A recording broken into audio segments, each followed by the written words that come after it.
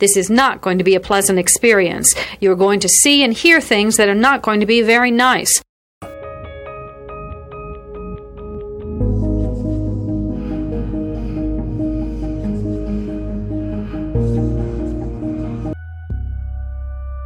Experts divide serial killing into two general types, organized and disorganized.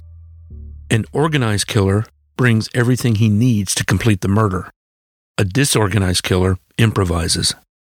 Begin.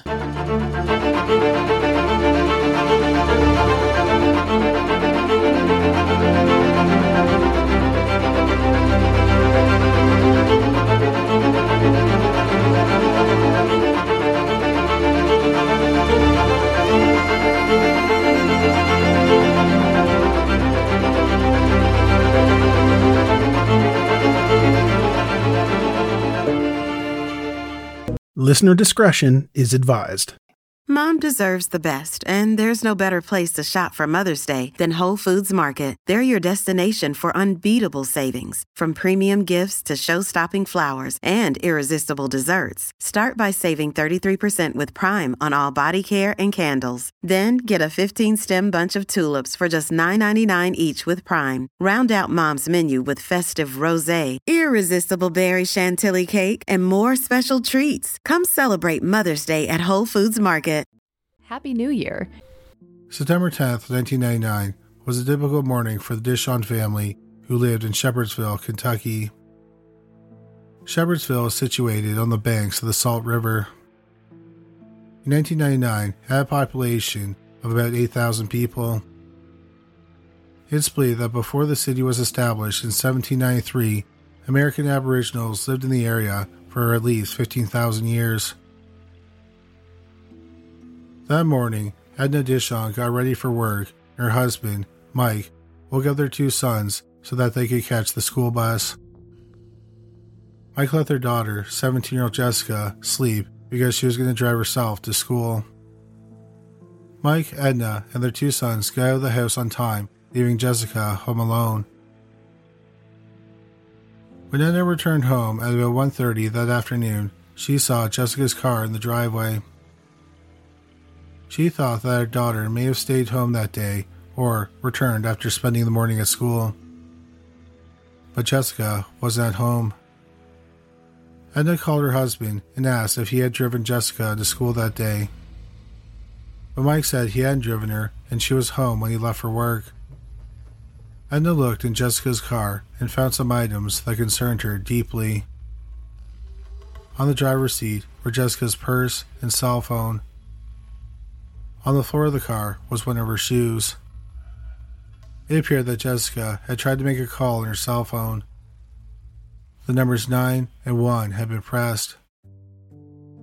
Edna knew something was wrong, so she called Mike and he rushed home. Edna called the school and learned that Jessica hadn't shown up that day. Mike and Edna went to the sheriff's department and tried to report Jessica missing. The sheriff's deputy they talked to said she may have chosen to disappear. Her parents thought that this was ridiculous. If she had chosen to disappear, she probably would have taken her phone and purse, but she definitely would have taken both of her shoes.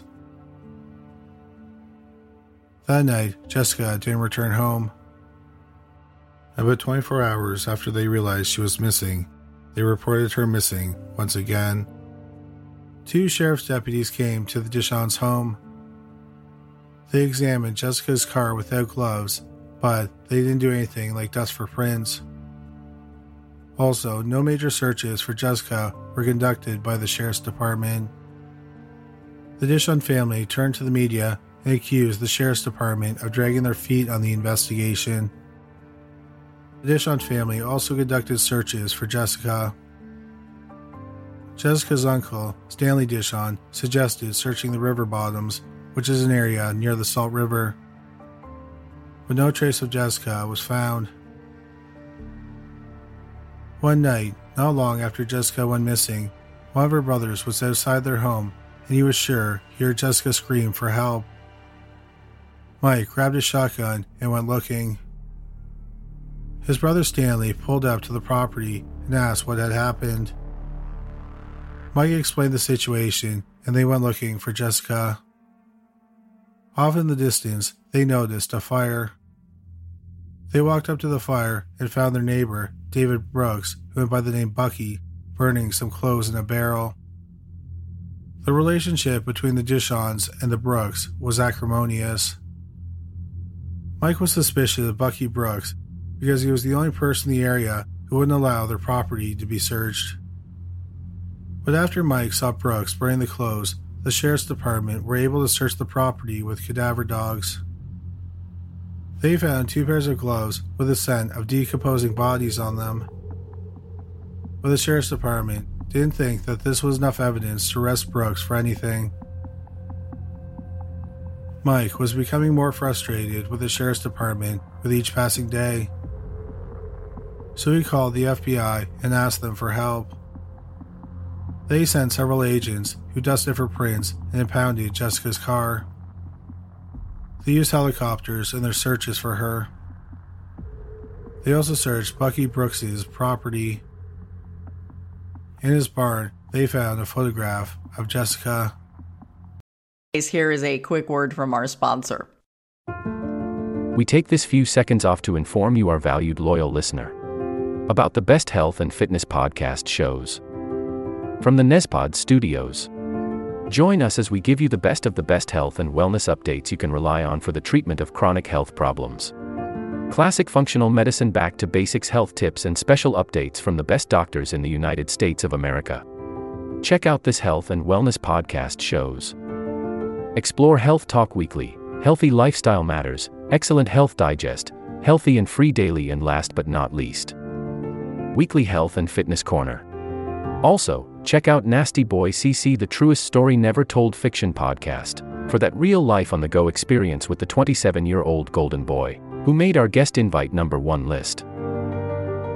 He tells us about his story as it happens in real time and in real life.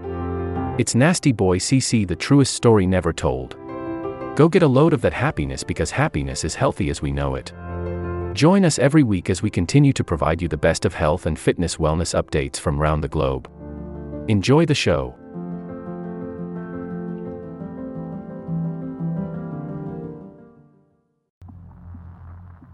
On September 27th, 1999, 17 days after Jessica went missing, a woman was driving from Mount Washington, Kentucky to Shepherdsville. The two cities are about 10 miles from each other. She was driving along the river bottoms and noticed something odd beside a tree. She got out of her vehicle to get a better look. She realized it was a human body. So she called the police.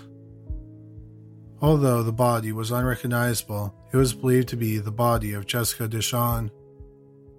So the FBI sealed off the crime scene and their forensic team began investigating. Mike and Edna were told that a body had been found and they believed it was Jessica's body.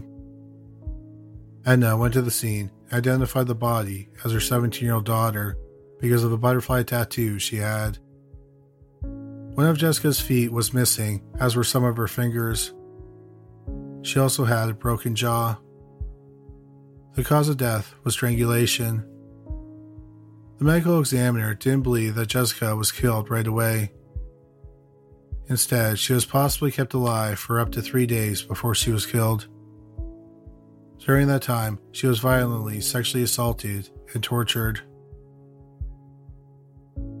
Of course, this made Edna and Mike even more frustrated with the local sheriff's department. After the body was found, the FBI interviewed Bucky Brooks. Brooks said he saw Jessica walking down the road on the morning she went missing. The FBI thought that this was odd because all the evidence pointed to Jessica being kidnapped from her car. Why would he lie about something like that? Brooks later said that he didn't see her that morning because he was having sex with his wife that morning. But his wife said that they didn't have sex that morning. Brooks continued to say other things that were later proved to be untrue. They had Brooks take a polygraph exam. He failed it. He was given 2 more polygraph exams and he failed both. In January 2001, Brooks was charged with the murder of Jessica Dishon. but he didn't go to trial until 2 years later, in January 2003. During those 2 years, Brooks sat in prison. The prosecution's main evidence was Brooks' conflicting statements. The defense argued that the investigation was botched from the start. For example, the sheriff's department didn't store Jessica's remains properly.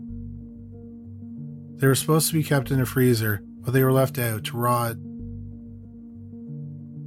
After 2 weeks of testimony, a detective with the sheriff's department testified. He said that Brooks had failed 3 polygraph exams. The results of polygraph exams are not allowed to be used as evidence in a criminal trial. As a result, the judge declared a mistrial. After the mistrial, 6 jury members met with a reporter from the Courier-Journal. The jury members said that they were ready to vote to acquit. They did not believe that Brooks should have been charged with the murder because the district attorney didn't have any evidence against him. All the district attorney could prove was that Jessica Dishon had been murdered. Edna and Mike were devastated by the mistrial. They wanted Brooks to be tried again for the murder.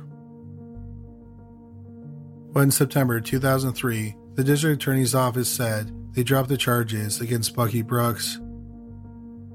They said that they considered the murder of Jessica Dishon an open case.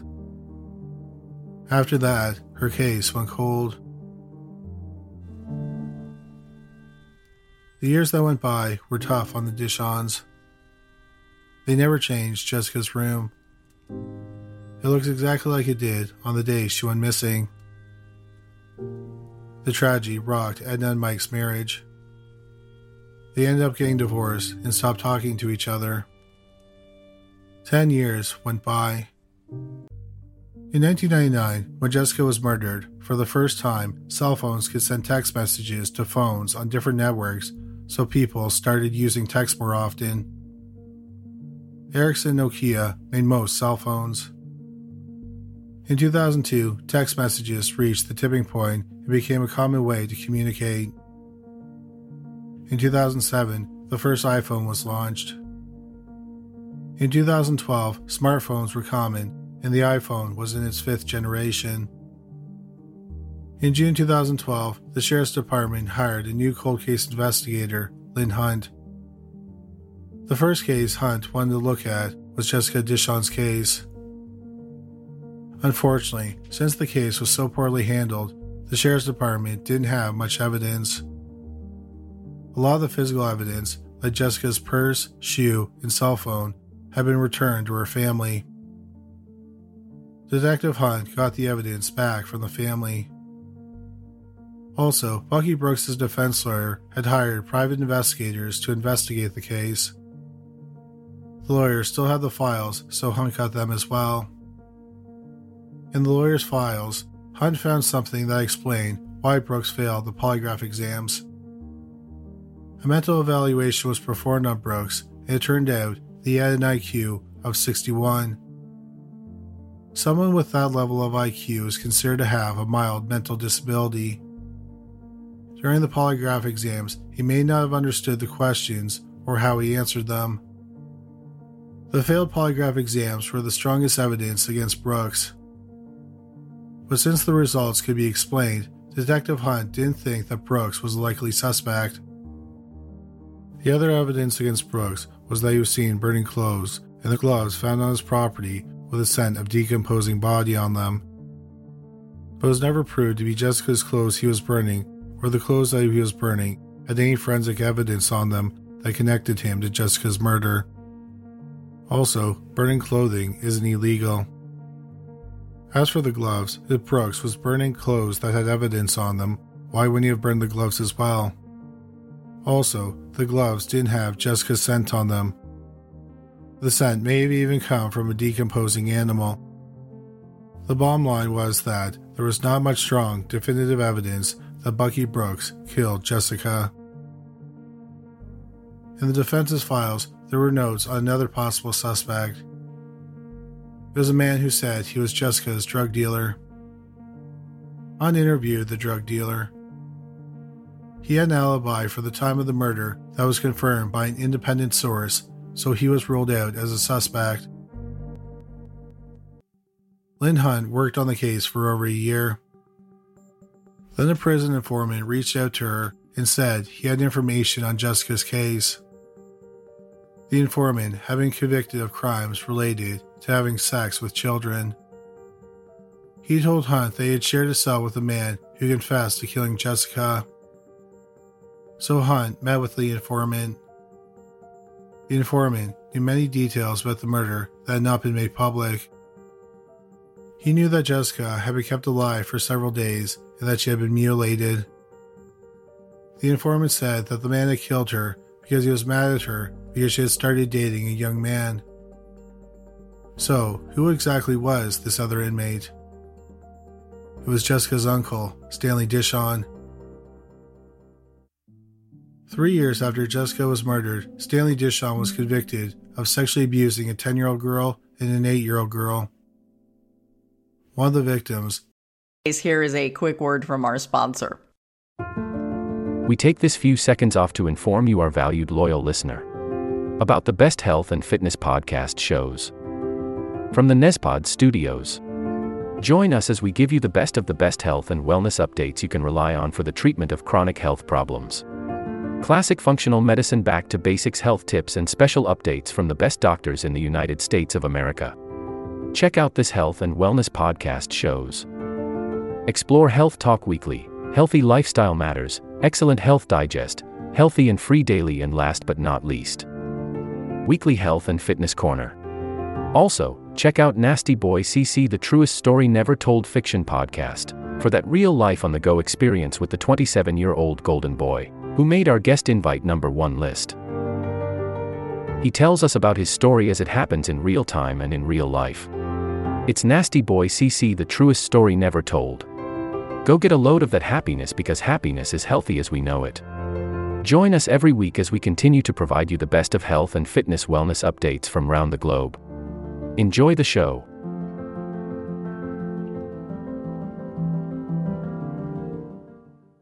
Was another one of his nieces. Stanley was the person who suggested searching the river bottoms, but he told the informant he had intentionally kept his family away from the body. He said that he kept Jessica alive in a barn close to where her body was found. He said that kids used to party in the barn. The informant told Hunt that there was a way to verify what he was saying. Stanley told him he had buried some of Jessica's personal belongings under a fallen tree near the barn. Lynn Hunt and her team, which included one of Jessica's brothers, dug in the area, but found nothing of interest.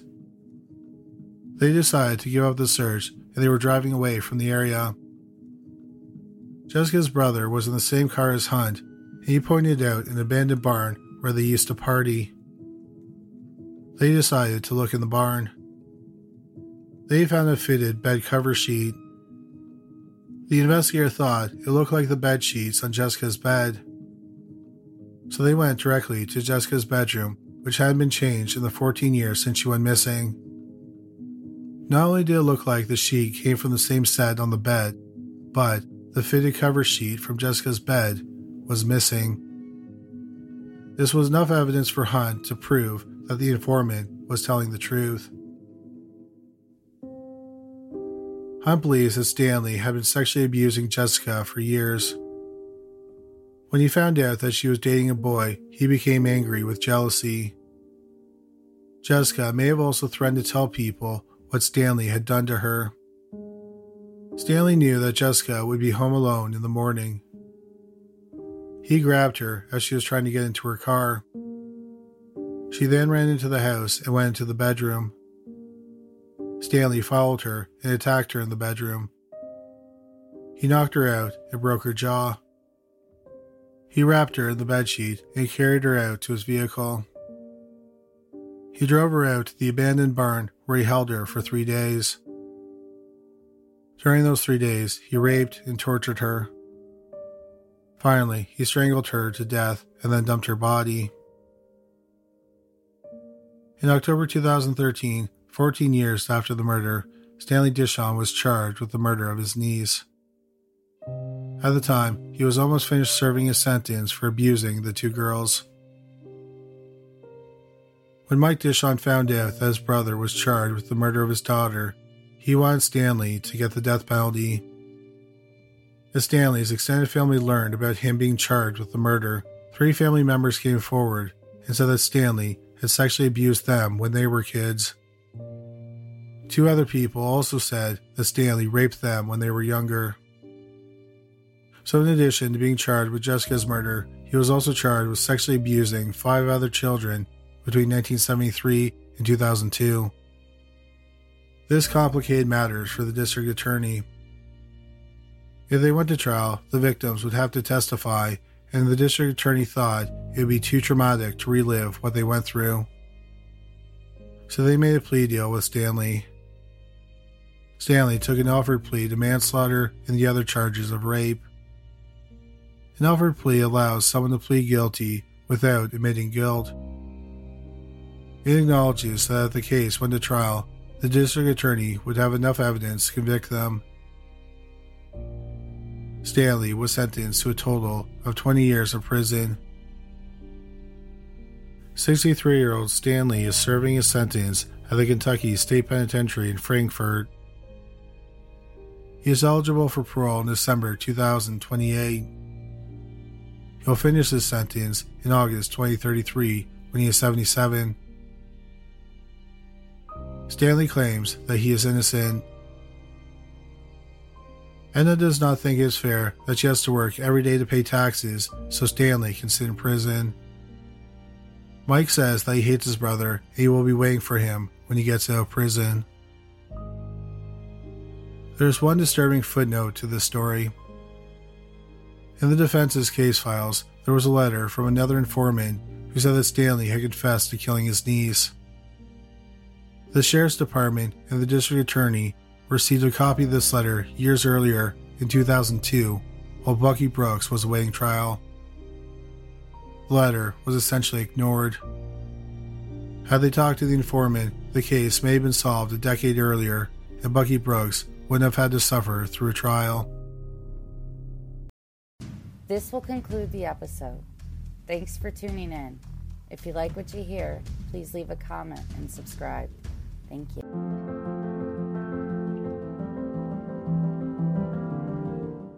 We have a great show today, but first, take a second to make sure you've subscribed to our show wherever you're listening to podcasts. It's the best way to make sure you don't miss any of our episodes. Thanks. This will conclude the episode. Thanks for tuning in. If you like what you hear, please leave a comment and subscribe. Thank you.